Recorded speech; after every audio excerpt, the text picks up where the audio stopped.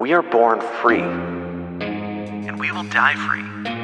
The time in between, though, that's complicated.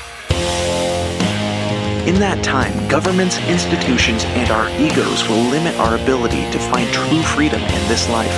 These are real stories of real people overcoming the odds, persevering in justice, and unlocking their potential.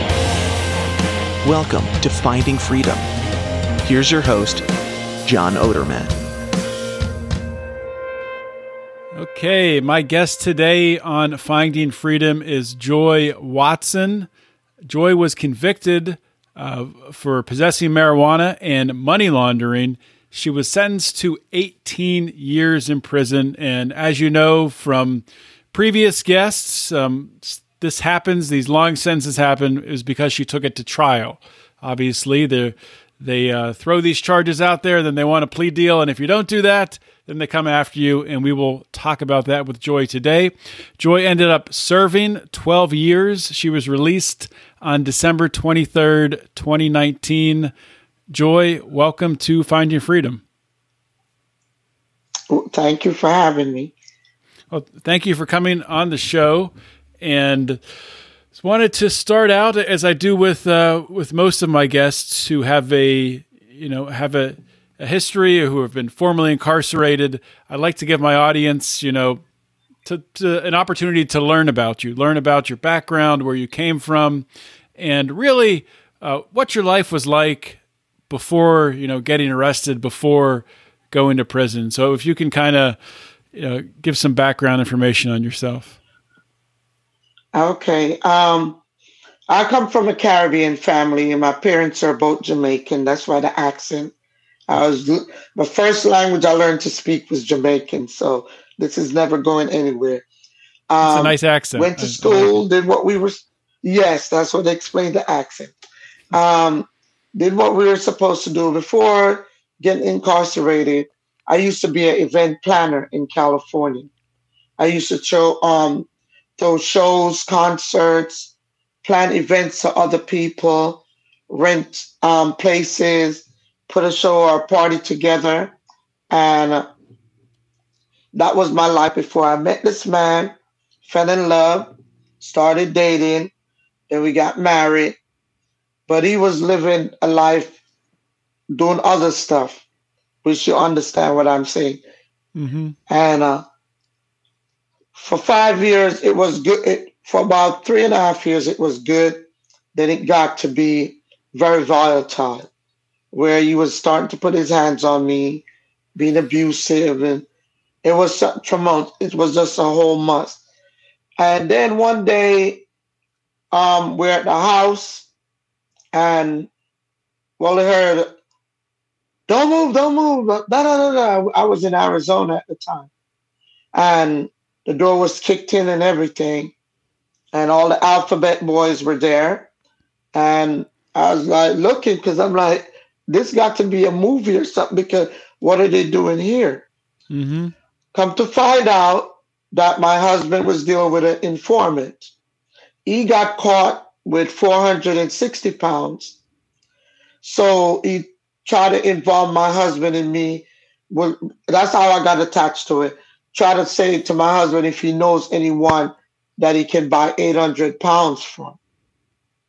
So my husband told him he might know someone he can link him with. And that's how the conspiracy came about.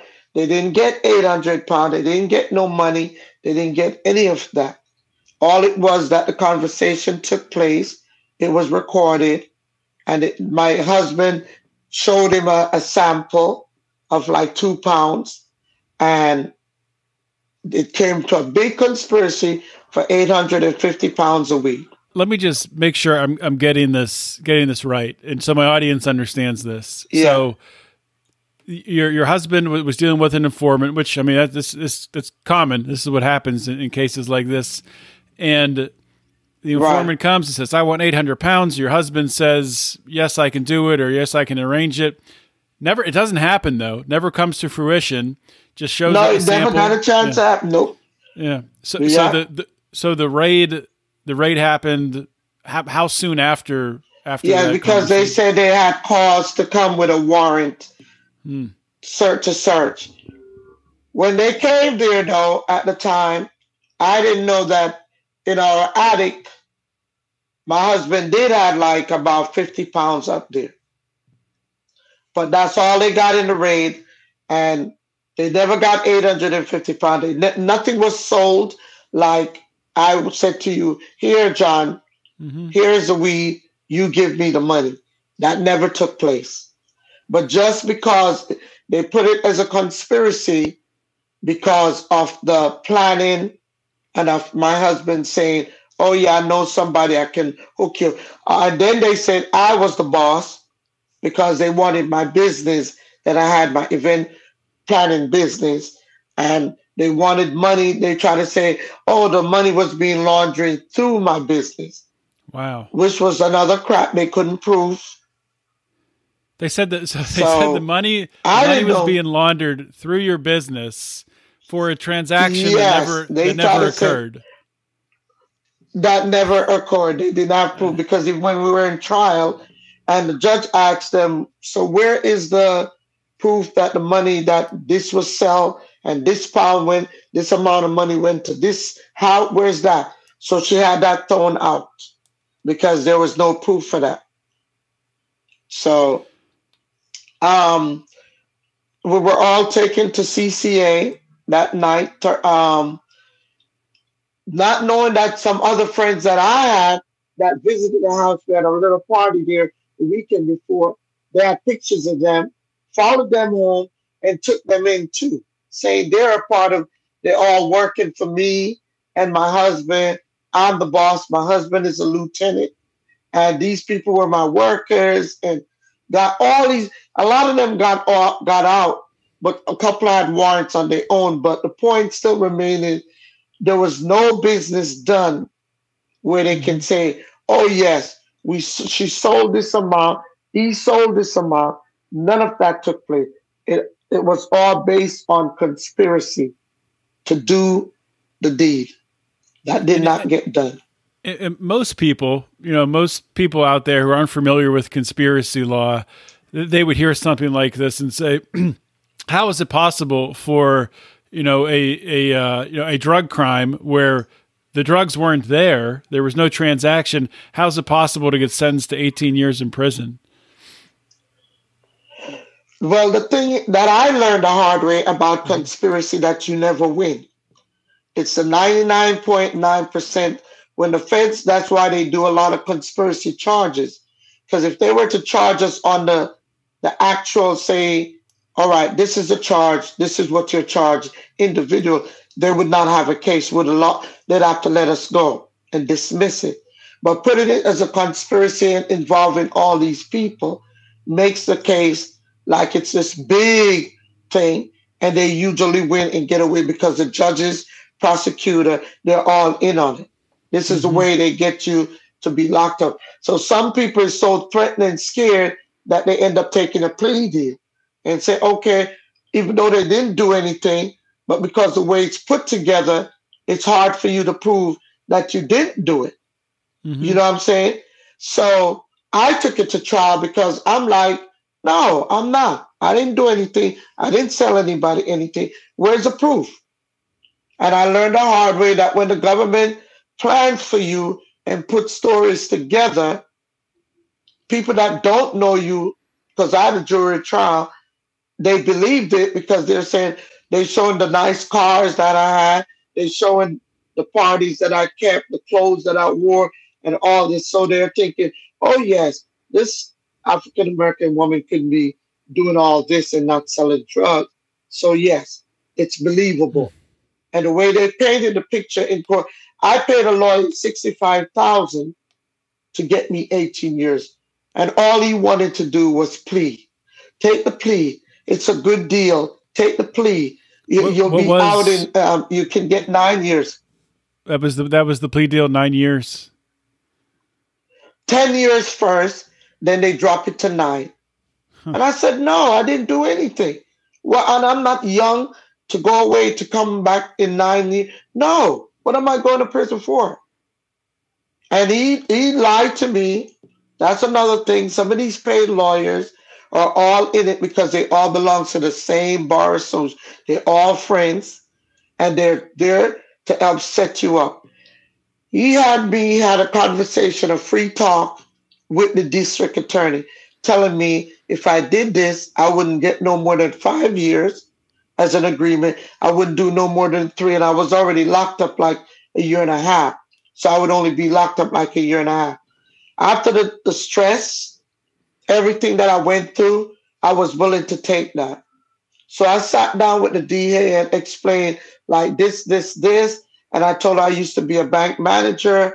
And yes, I do my business where I put my money in. Sometimes I don't file everything on the taxes correctly, but that's not the worst. If I didn't owe a lot of taxes.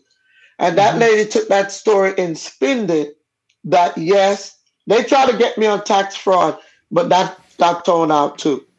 So she spinned it, and everything that I told her, they used at my trial against me.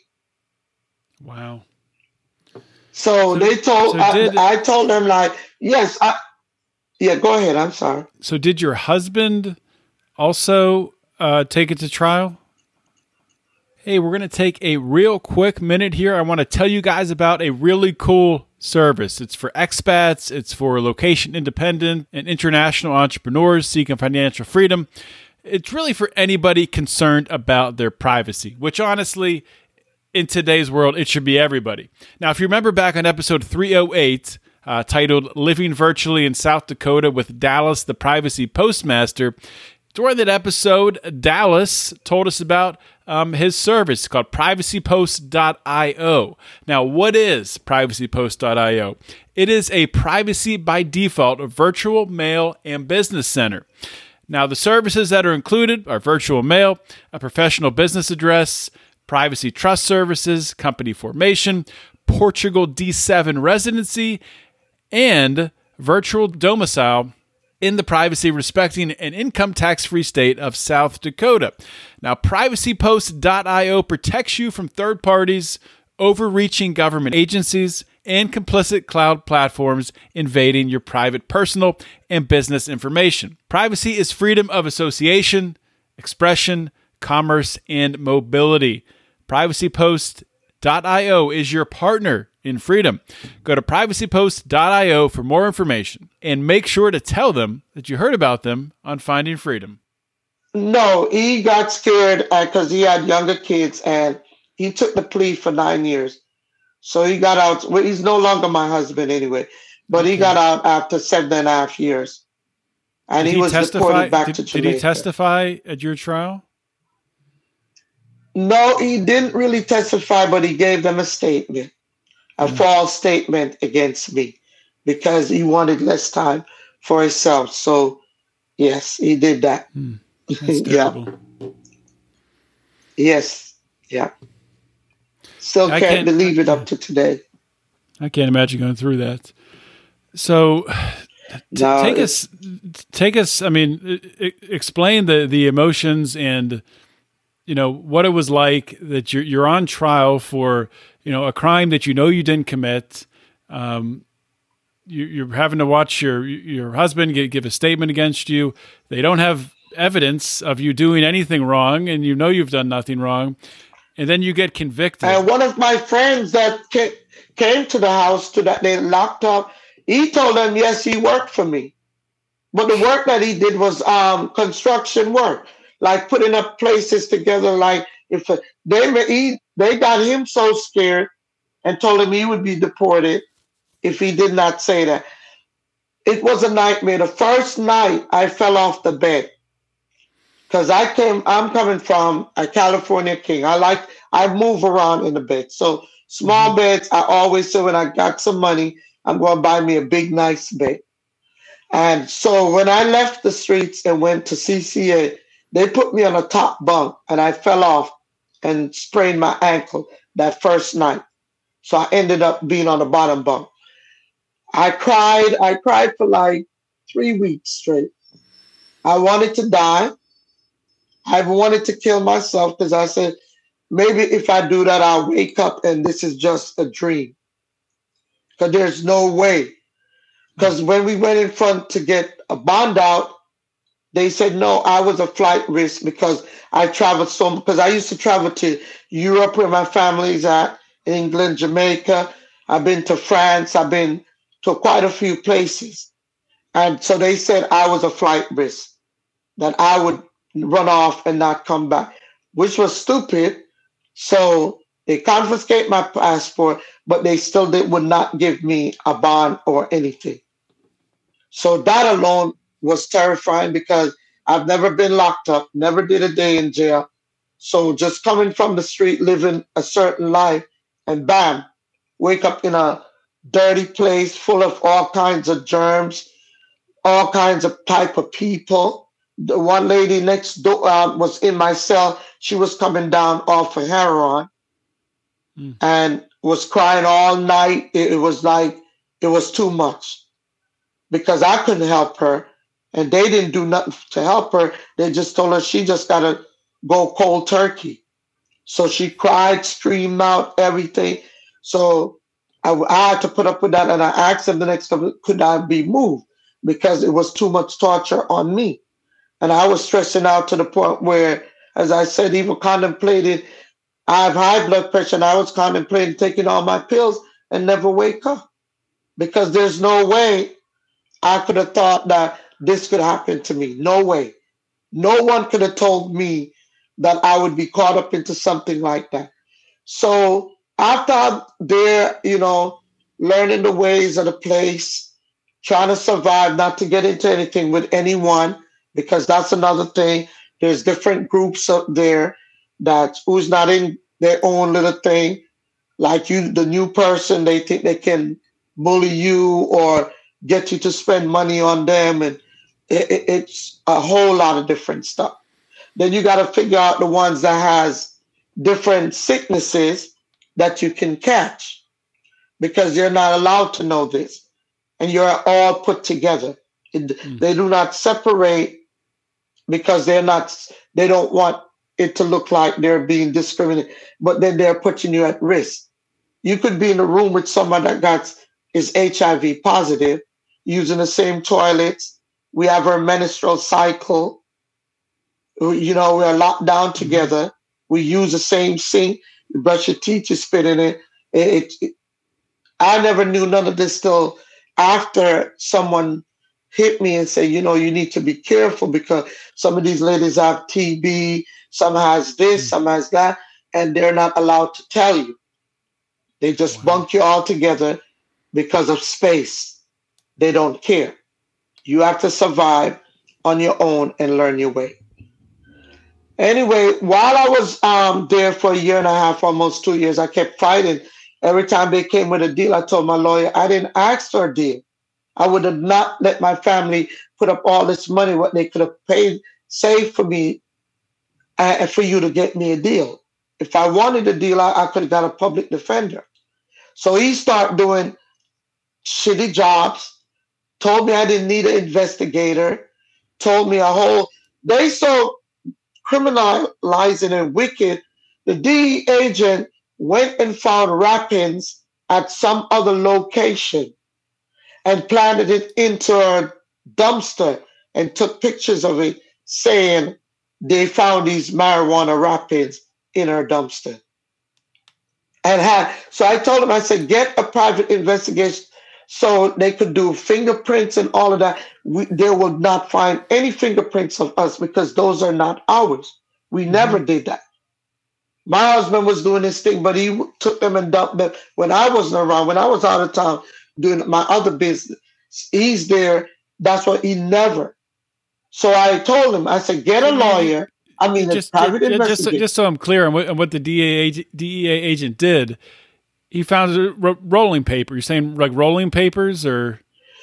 No, plastic wrap that you wrap bales. That's when you wrap bales of marijuana together. Oh, okay. From one of his other cases, and brought it to us and put it in our dumpster. Took pictures and say these are evidence that they found wrapping paper that we were wrapping marijuana in this house, which was a lie. Because and I told my lawyer, I said, please get a private investigator to do, and please let them do fingerprints on it and everything. He said we didn't need any. And he told me that, he was going to get all that done. Well, we went to trial because he wasn't prepared. He didn't have nothing. My lawyer fell asleep behind the during trial. Okay? He was so unprepared, and he was mad at me up till on a Saturday. He was calling me at CCA, telling me that the district attorney was giving me one last offer to take the plea, and that was 9 years. And I said no. And then in this plea, they want me to give up $2 million. Then I'm supposed to give up some people that I know that sells marijuana or do certain things illegal. I'm supposed to give so I said, where am I supposed to find them at? Oh, you know people, you can find people. Just give us their name and stuff, and we'll take it from there. And I had to sign, that was part of the plea agreement. And if I did not sign take all of that, I would not get 9 years. So I refused it. And I said, I'll go to trial. Yeah. The week when we were supposed to go to trial, there was a big thing with the guards and the guys in the CCA. So we were on 24-hour lockdown for 3 weeks. Couldn't come out barely to get any showers. We had to shower in our sinks. They wake us up at 2 a.m. Court is at 9 o'clock. They wake us up at 2 a.m, take us downstairs, and have us sit on the cold ground for 4 hours till they can give us whatever breakfast. They bangle us up, shackle us up, and put us on the bus. We have to, if there's 250 guys, we have to wait till all these guys board first, and we're just, say, 10 or 15 women. Then we go on last. So lack of sleeping. When we go to court now, all the people have to go to court. We have to sit in those cells till we're up. I change out into my clothes because my mom bought clothes to me so I don't look like a total bum. By the time I'm sitting at the thing, I was even falling asleep because I was so tired and I didn't get any sleep. Mm-hmm. We end up staying at the courthouse till like 6, 7 at night because they have to wait till everybody and everything is done. Then they take us back. By the time we get back, the food is cold. We get sack lunches. We get sack lunches all day. Then you barely have 10 minutes to shower. You can't even have time. It's either you choose to shower or make a phone call to your family to let them know you're okay. Or you take a shower. And by the time we get in, as again, we're waking up at 2 o'clock at night. So that went on for 3 weeks. My trial was 3.5 weeks. And I went through that thing for 3 weeks of torture. Trial was 3.5 weeks. Wow. Yes, it was. Why was it so long? Because all these evidence that they claim and all these back and forth and picking the jury, then all the evidence, a lot of stuff got thrown out because the DA, they tried to put in all these nonsense lies. And the judge saw a lot of it like, but how can you say this? Where is the proof? 3 of the guys that they caught tried to say they worked for me when I never even met them. Wow. They were on another case. And they brought them in to say, yes, they know me and I'm a known drug dealer. The judge got them fined and gave them time in prison jail for lying on the stand. 3 of them. Really? Yes. Wow. Yeah, I have all my transcript and my court transcript. How did everything? How did the judge? How did it come to be known that they were lying? What happened? Because when I told my lawyer to ask them certain questions also, and when he finally got up and asked, so where do you met her at? Where what's her name? They didn't know my name, never seen me. The only time they saw me was in the DEA and district attorney. They showed them a picture of me to say that's me. So when they understand they were cross-examined, they were also caught in their lies. And the judge said, no, that does not add up. It doesn't make sense. That does not. So where did the judge even ask them questions?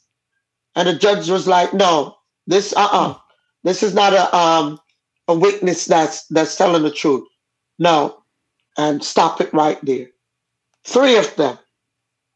Yes. That's the Yeah. first time I've One heard of them was a the judge Spanish. stepping Yeah. in there. Yeah, that's Yes, that's the only thing I could say. Susan Bolton. She's nothing nice, but she was fair with that right there. She was fair, and the prosecutor wanted to give me 35 years because I made them go to trial. So she told them, she said, "Oh, so you want me to give her husband 9 years and give her 35 years for what? He's the one that you guys have on recording with the informant. You don't have nothing with her. Why would I do that?" That's the only good thing I could say that she said. She said, "No, she's not getting 35 years. Not when I give her husband 9 years. No." But Your Honor, we had to do all this and we had to put this case in trial and she wouldn't take the plea. And the judge said that's her right. It's still at the end of the day, it's still her right to go to Yeah, trial if she chooses to.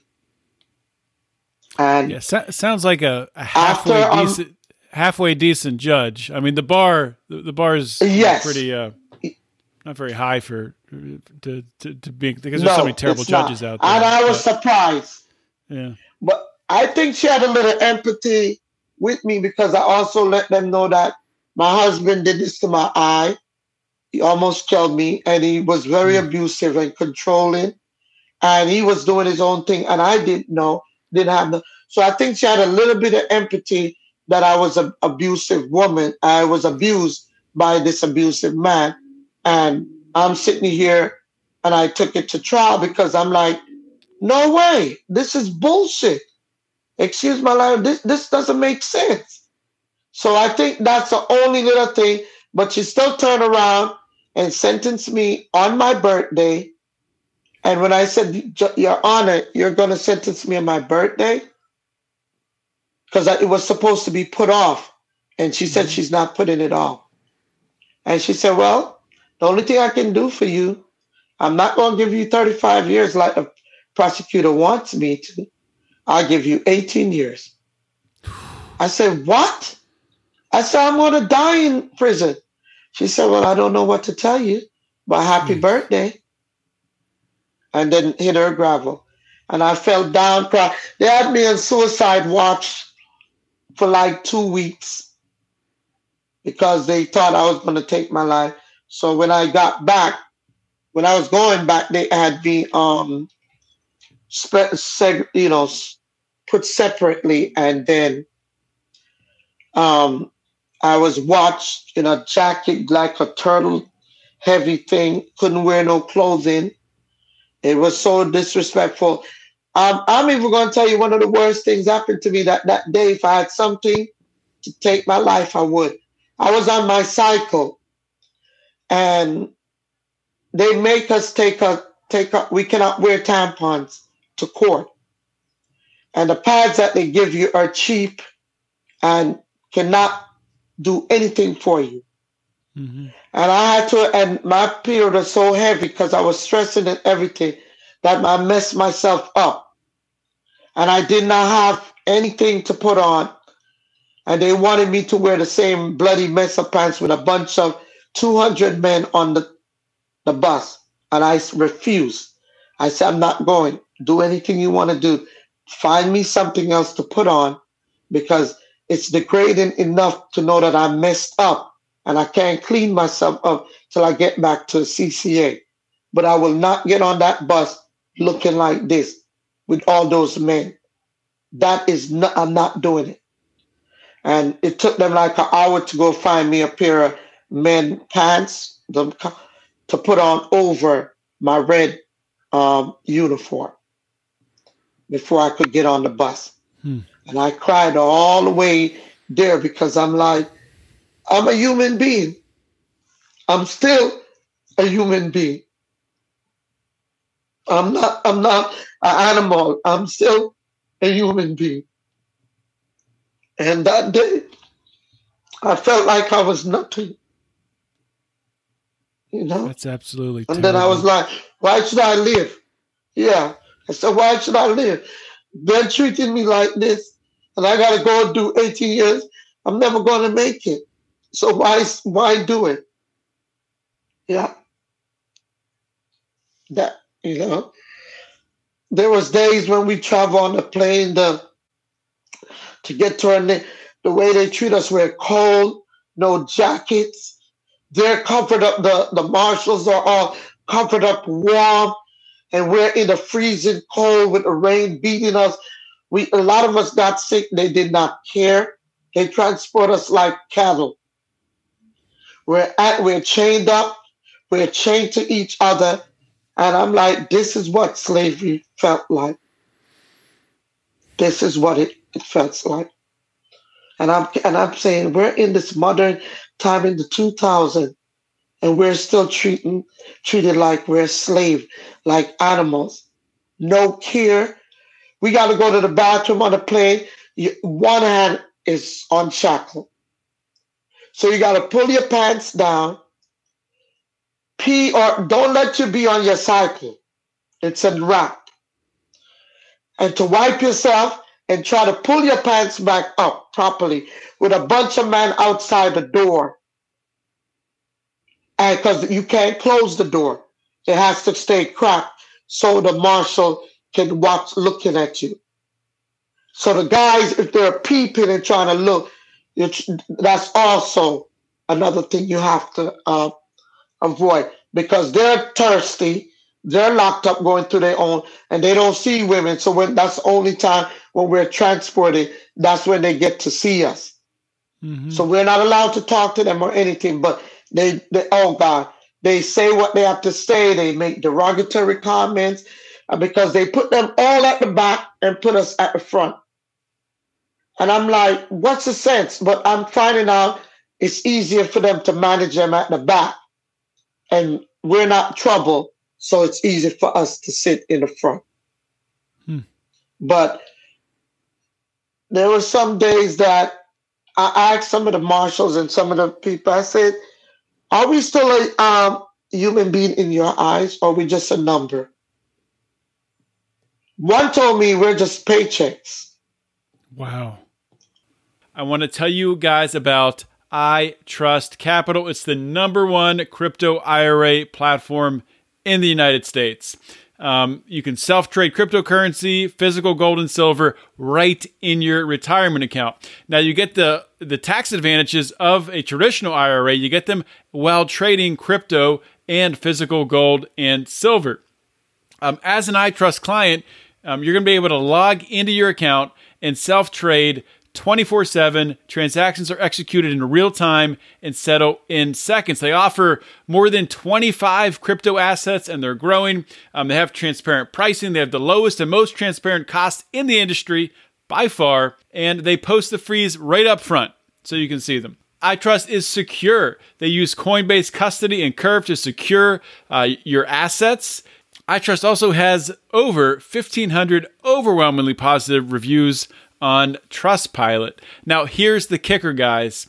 Special offer here. All you got to do is visit itrust.capital/lions and sign up today, open an account, move money from an existing 401k, whatever you got to do, and you're going to get $100 of Bitcoin when you fund your account. Go to itrust.capital/lions to sign up today. We're paychecks. Yeah, because they get good pay to do and treat us. They yell at us, talk to us like dogs. You ask them anything, shut up. Curse it up, shut the F up. Yes. And one day I got mad. I said, don't talk to me like that. I'm grown and I'm an adult. Do not speak to me like that, because I asked them that we were hungry. And I don't know what was going on. And I'm like, we're hungry, and I have high blood pressure. I've became a diabetic in prison because of the food and stuff. And I'm like, I have to eat. And so I feel my head is hurting and stuff. Shut up and sit the fuck down. Excuse my language. I'm like, don't talk to me like that. I'm a grown woman. I'm not. And he come and push me down, and I stand back, and he put like he was ready to body slam me. The lady that I was saying to was like, no, no, Miss Joy, no, Miss Joy, just sit down, because they'll hurt you. Sit down. Yeah, physically, they'll slam us. They'll do anything, and they get away with it. You cannot do anything about it because you report it. It doesn't do anything. It goes nowhere. So throughout your 12 years that you were in prison, did you get moved around quite a bit, or did you do most? Yes, I got moved around. No, I started out in Dublin. I did like 8 years there, Dublin, California. Mm-hmm. And then I was transported because I used to write up the officers. I started going to the law library, learning a little bit about the laws, putting certain things in to help myself. And I started finding out some of the officers were having sex with inmates, abusing, and we had a lot of that going on. And I started reporting it and writing up. So they did not like me. They transferred me out of Dublin. And then when I got to Tallahassee, we had some abusive officer there. I was assaulted there sexually. I'm trying to find a lawyer right now to do my case because the gentleman was a male officer, slammed me up, twisted my hand, and rubbed his genital on me and say I love to act like I run shit. I don't run nothing and all that. Yes, my hand was sprained and everything. It's reported to PREA and everything, but it was being investigated. They called me like a year ago, SIS asking me again, taking my statement. But I still want to sue because the way it was done and the way that officer did me, and that officer was having sex with inmates. And they knew because I went to the SHU reporting that officer. And because I reported it, they said I tried to lie on the officer. There was no, but the girl that he was messing with, she was scared of him. So she said nothing was going on. So I got put in the SHU and all of that. Come to find out all of that down the years happened. It came to light that it was true. I was not lying. And I was put in the SHUs falsely but because to shut me up. Mm-hmm. And then they moved me from there and sent me to Alabama. And I reported the PREA case there also, and I reported it at Lovejoy because we had to stop at Lovejoy. Because what these people do, every place you stop get paid. It's all money. Mm-hmm. So even if they could take you straight to your destination, they're not going to do that. They drop you off at this location, leave you for a week or so, let you spend money for commissary and everything, then pick you up in no time. Sometimes the commissary, you just spend a whole month by commissary and you got to leave everything because you don't get no announcement that you're leaving. You just call in the middle of the night to pack up, roll up, you're leaving.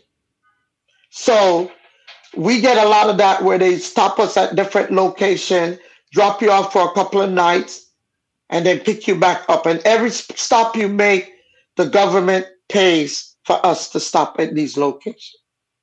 So on the way to Alabama, we stopped at like 2 locations before we were to get on a bus to drive like 6 hours to go. We had to stop. So when I got to Aliceville, I stayed there. And then this other same thing, me and another inmate got into it. And they jumped me. And I got beat up real bad. All my hair was pulled out and everything because they tried to say that I tried to stay out of certain people's way. And this lady, she wanted me to help her with her case.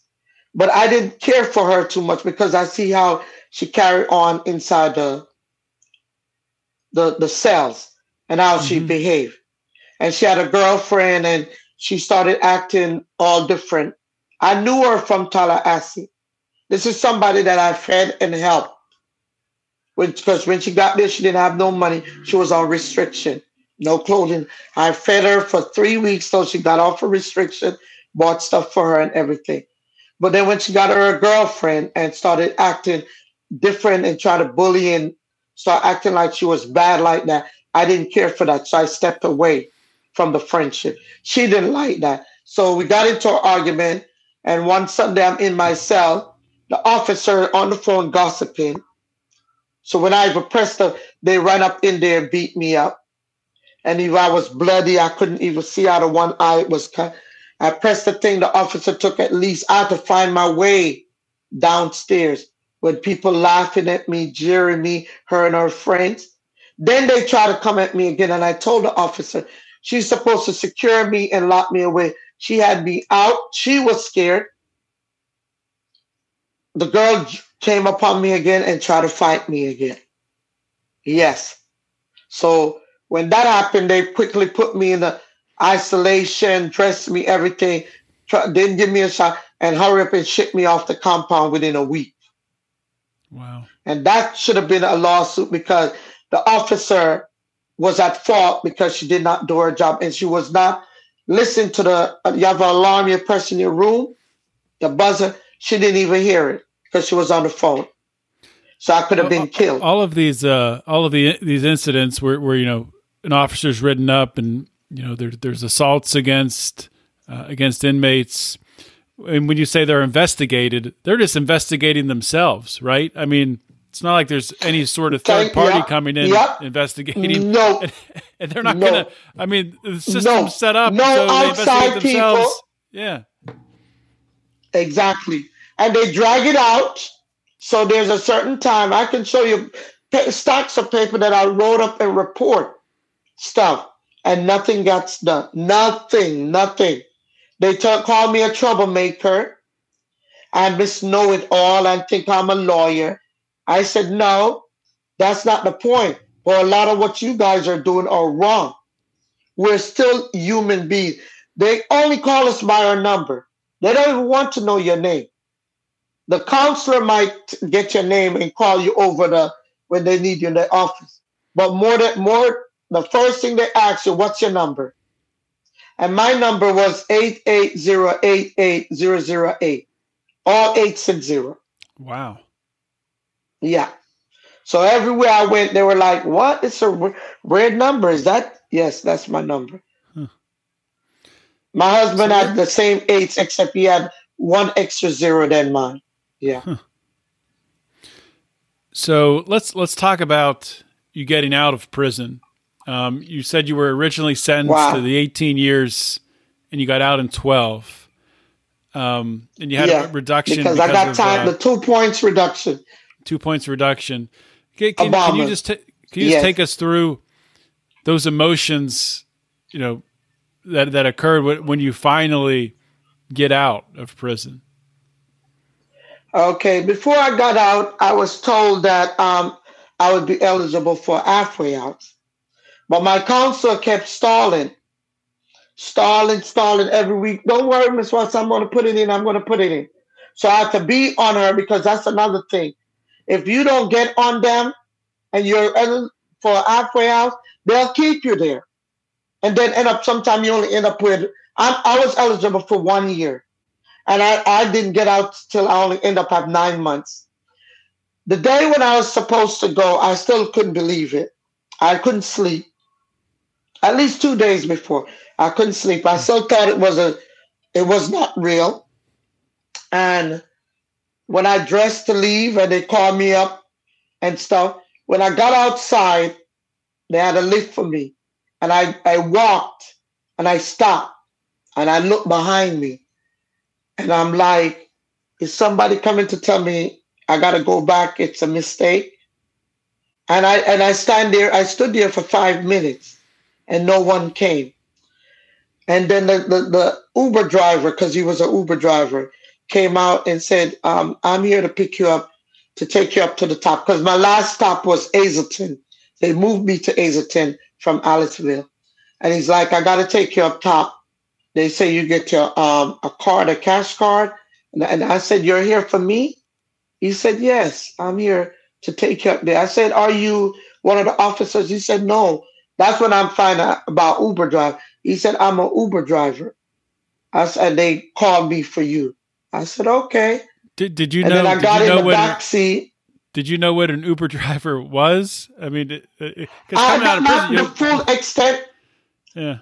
No, not to the full extent. We see a little bit on the TV, on movies and TVs that lift. But at the time, I couldn't believe. I said, "You're just here for me?" He said, "Yes, I'm Hmm. here to take you to the airport." I said, "Are you sure, just me?" He said, "Yes, you just got to go up top. I got to take you up top, and then we're going to the airport." So when he took me up top and I got out of the car, I stopped and he said, "Yeah, go ahead in. I'll wait for you right here." I said, "You sure?" He said, "Yes." Because it still was disbelieving. I still Hmm. thought that I was going to go back in. It was just like somebody playing a trick on me. So I went up. The machine was down. They couldn't give me the card, so they gave me cash of all my money that I had. I had like $500 on my book. Got that. Went back out, and a guy was there. Opened the door for me, and I sat in. He said, "You need to stop anywhere?" I said, "No, I don't want to stop anywhere. I'm supposed to be going to the airport, and that's where I want to go. Don't take me nowhere Hmm. else." Because I'm thinking, because they warn you and tell you got to get to the halfway house, else you're coming back.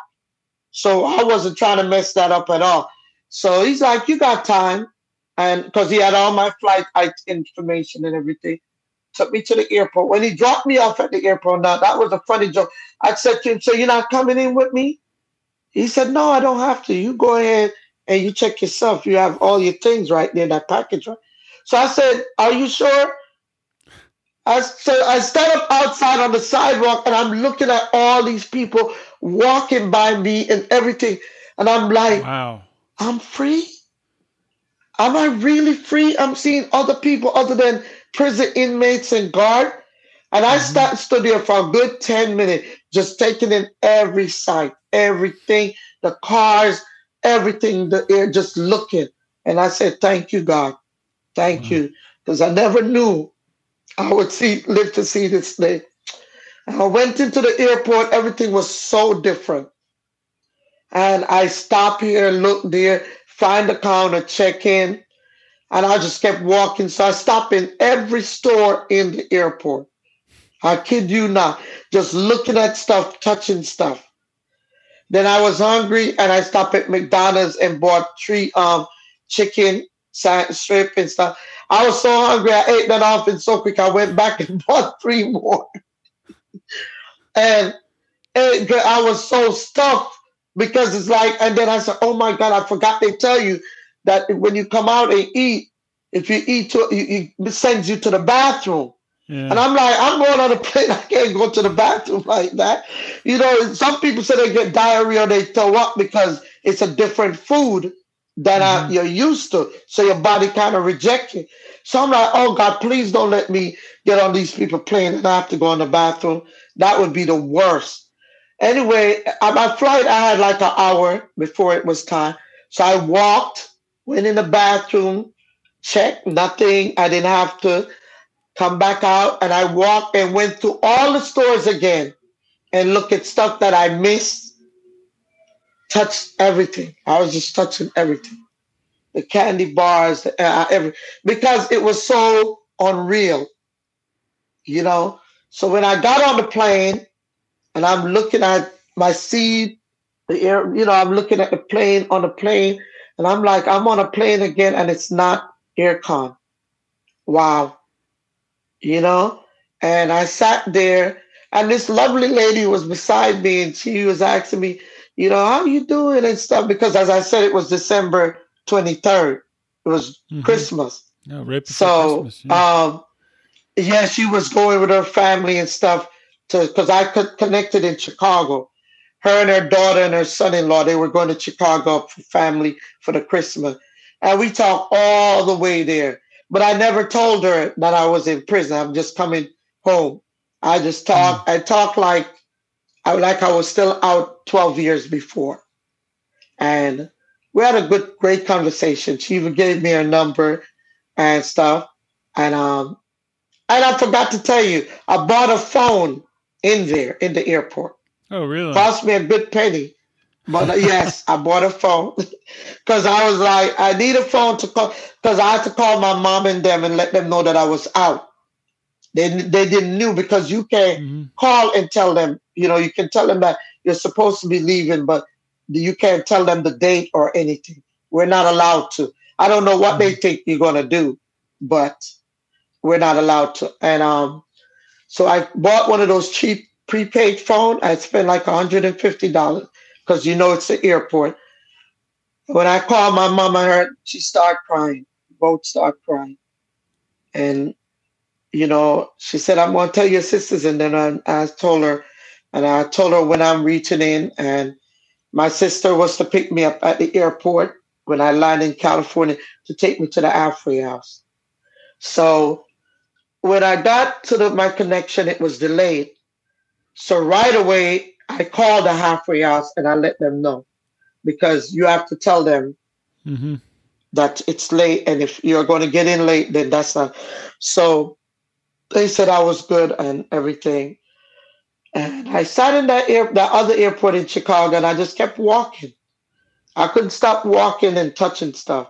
That I don't know. It was just weird. I just could not. Because like touching them, it made me believe that, yes, I'm there. And when I got on my connecting flight and I got to LAX, I looked around and I'm like, wow, it's different from the last time I seen it. And because there's a lot of changes and stuff. I found my way in. When I got outside and stuff, I waited. My sister was there. And we hugged and I started crying. My nephew was there. And then she took me to the halfway house. But I didn't have anything, any clothing or anything. So when I got in there and I explained to the officers and stuff that was there, my manager, case manager, they were kind enough to let me go to Walmart. There was a Walmart that opened till 11. And they told me I could go and pick some stuff up and come back. And to be honest, I went there, did not realize while I'm shopping that I spent 2 hours in Walmart. And immediately I'm like, oh my God, I'm going back to jail. My sister was like, come on, girl, you stupid. You ain't I said, no, I'm going because I'm late. So I called him. I said, it was such long lines and everything. I'm sorry. Please don't send me back. Please. I'm coming. I'm on my way. They're like, Miss Watson, you're okay. We know it's a Christmas run. We know you're okay. Just come on back. And I said, thank you. They were good. And I came back with bags and bags. They had to check everything out. Some things you can't have. Some things like the pillows have to be a certain pillow. I'm like, oh my God, here we go. Like I'm in prison again. You can't have this. It's too this. It has to be fire retardant. You have to know all these things that they don't tell you till you get there. But we worked it out. And for I was on 7 days. I couldn't go anywhere. I couldn't get a pass or hygiene pass or anything. And then after that, I could go apply for my license and my hygienes, or, you can put in passes to go to look for work because they want you to work because you got to pay at a halfway house, or you go to school. So I was on the ground within a couple of weeks trying to look for work. I couldn't find anything that they would approve because most of the stuff were the nighttime and the hours, and I just got there. So they wouldn't let me work certain hours. I have to be in the day. So it was just a mess. But it worked out that I started going to movie making school to become a director, which was my dream. Mm-hmm. And then I was going for a good 3-4 months, and then COVID hit. Yeah. Yes. So we had to stop going to school. They didn't have the things set up for internet or stuff to do classes online. So I had to drop out because the place was not set up for us to do classes. It was not built like that. They didn't have enough laptop. You weren't allowed your own. And even if you did, there's no internet service. Mm-hmm. So I couldn't do classes online. And I had to drop out. And it so happened, though, that I got a job at Amazon working at night because I was there long enough. And I started work. So I worked at Amazon until I left the halfway house and got my first apartment, which is this. Awesome. Oh, let me turn on the light. Yeah. Yep. Yep. First TV, everything. That's it. That is awesome. Yeah. I still need living room furniture, dining room, but I'm taking it a little bit at a time because this is a lot compared to what I had some years ago. That's an amazing story. I mean, just to sit here and listen to everything that you've been through and to see where you are now. I mean, it's absolutely amazing. And the joke about it too, I drive for Uber. I also drive for Uber now. That's amazing. Yeah. Oh, I do. Man. So just one more question, just a forward-looking question. Yeah. So, obviously we've talked about your past, everything you've been through. Looking ahead, 5 years, 10 years, if you can kind of dream and paint a vision out there, what do you see yourself doing? Where do you hope to be in 5 or 10 years? I'm going to put it at 5 because I need to get there. I don't have that much time. I want to finish writing my book. I have a movie script. And I also have 3 inventions that I'm trying to get patent that's needed now. And I also want to start back my event planning business because it's something that I love to do. And, I'm good at it.